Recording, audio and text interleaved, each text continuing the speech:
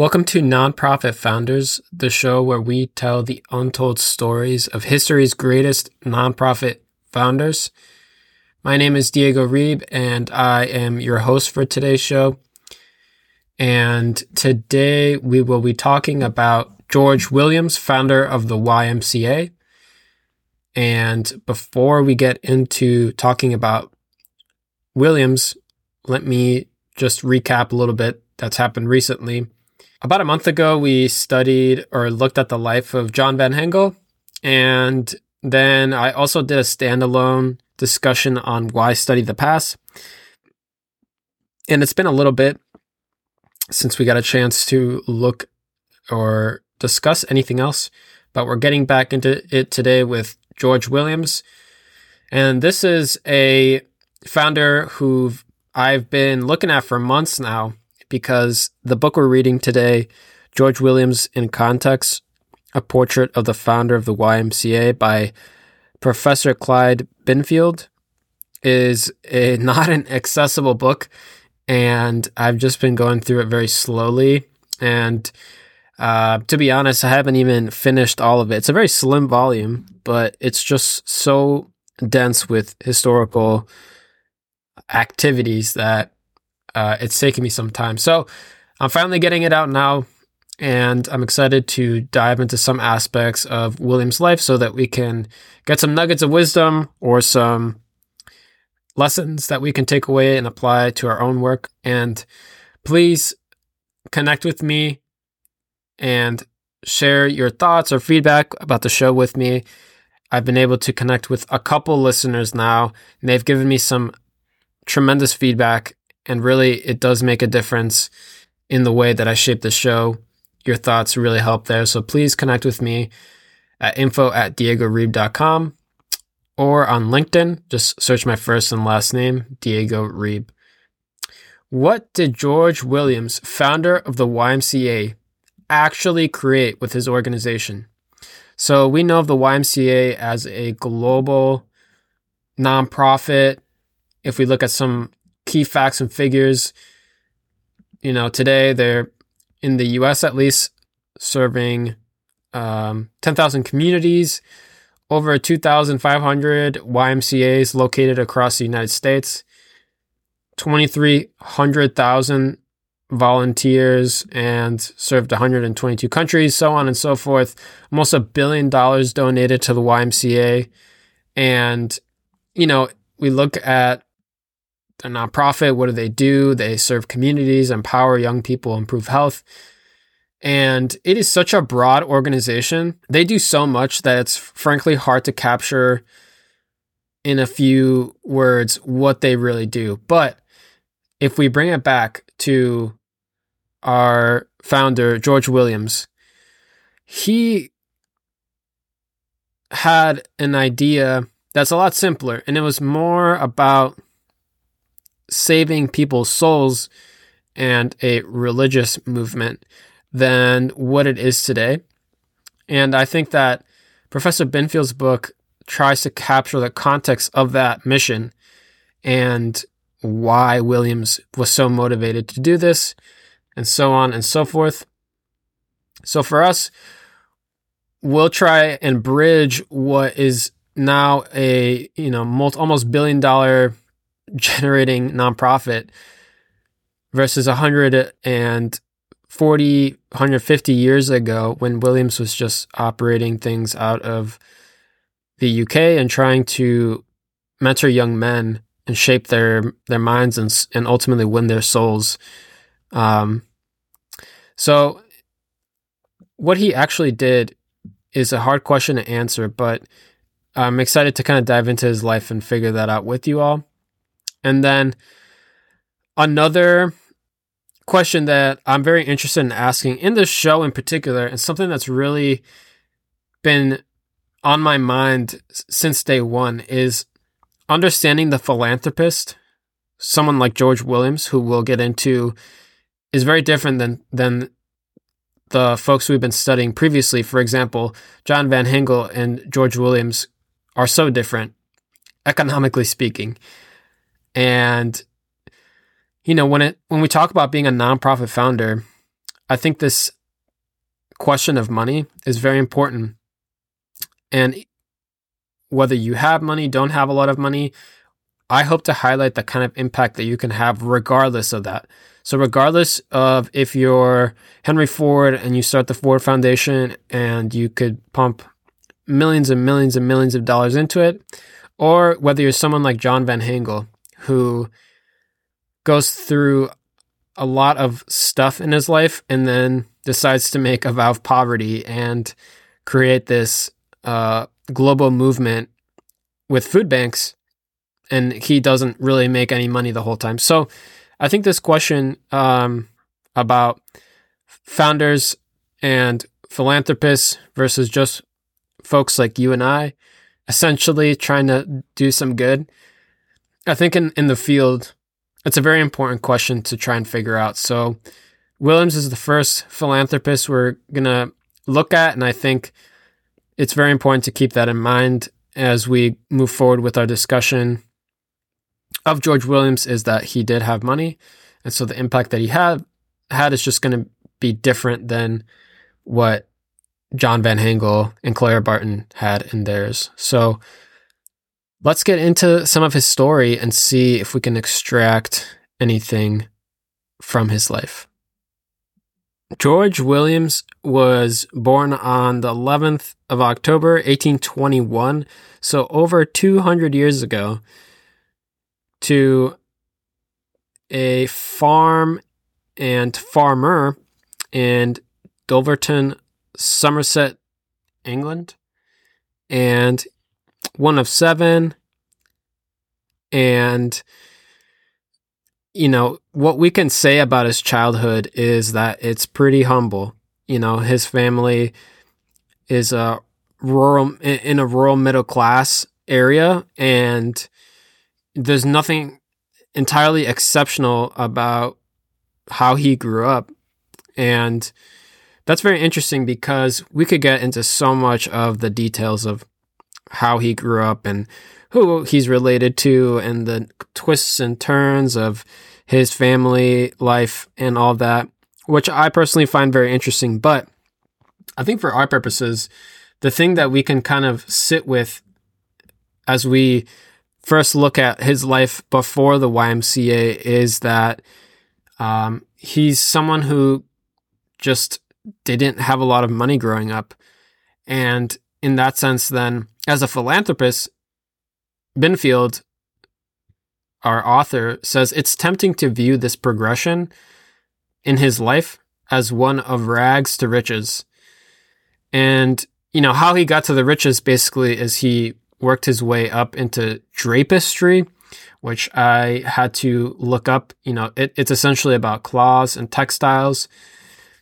And so that was a very, very in-demand field at the time, or profession. And so he eventually, his wife, he married into a business that was run by his wife's father, or his father-in-law. And then that's how he got to his riches. So, like I said, there's a lot we can dive into there. But I think for us, what's interesting from a nonprofit founder perspective is that, again, whether you're a philanthropist or whether you're a nonprofit founder who's just getting into the field with what you have, you're not super rich, the way you use your money, your time, your talent is what really matters. So George Williams definitely had the money to go, I wouldn't say do whatever he wanted. He didn't have that much money, but he was definitely well off, right? He could enjoy his life. He could have a good time in that sense. He could have gone and done a lot of other things, but he was under this burden that he needed to help young men, and specifically, you know, from his perspective, to save them from themselves, to win them over to God. And that calling motivated him tremendously. And he pursued that and invested his time, talents, and treasures into that effort.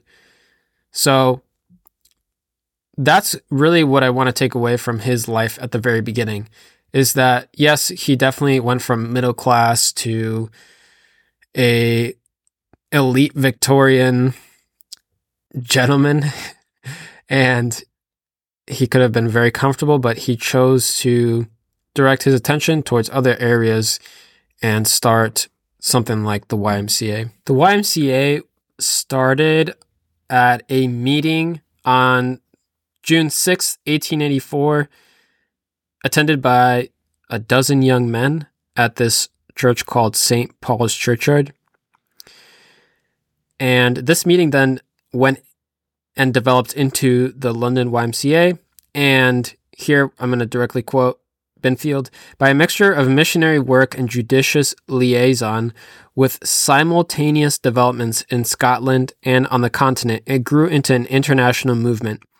By the time of his death, George Williams was generally accepted as its founder." So, what exactly was the YMCA at the time? I actually have a hard time understanding what the YMCA did day in and day out.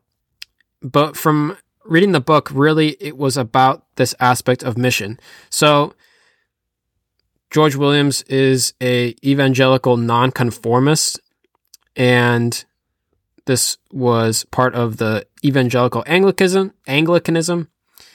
And at that time, in Victorian England time, there's the association between who you are and your religion is so closely tied.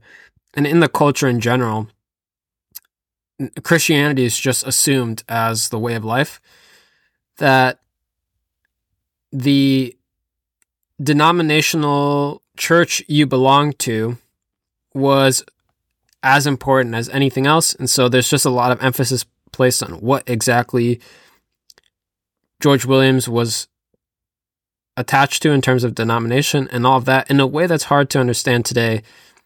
And the then missional aspect of the YMCA flows out of that, because Williams is focused on influencing young men to give their lives over to Christ, and he just flexes this in his organization throughout other countries. So the YMCA fundamentally, while it's hard to kind of pinpoint day-to-day life, they meet and they do things, but ultimately it's about influencing young men to come be a part of this organization of what I would call elite Victorian gentlemen. And that's something too that, Binfield's trying to understand is, again, from the beginning, is this movement just about creating a bunch of statesly men?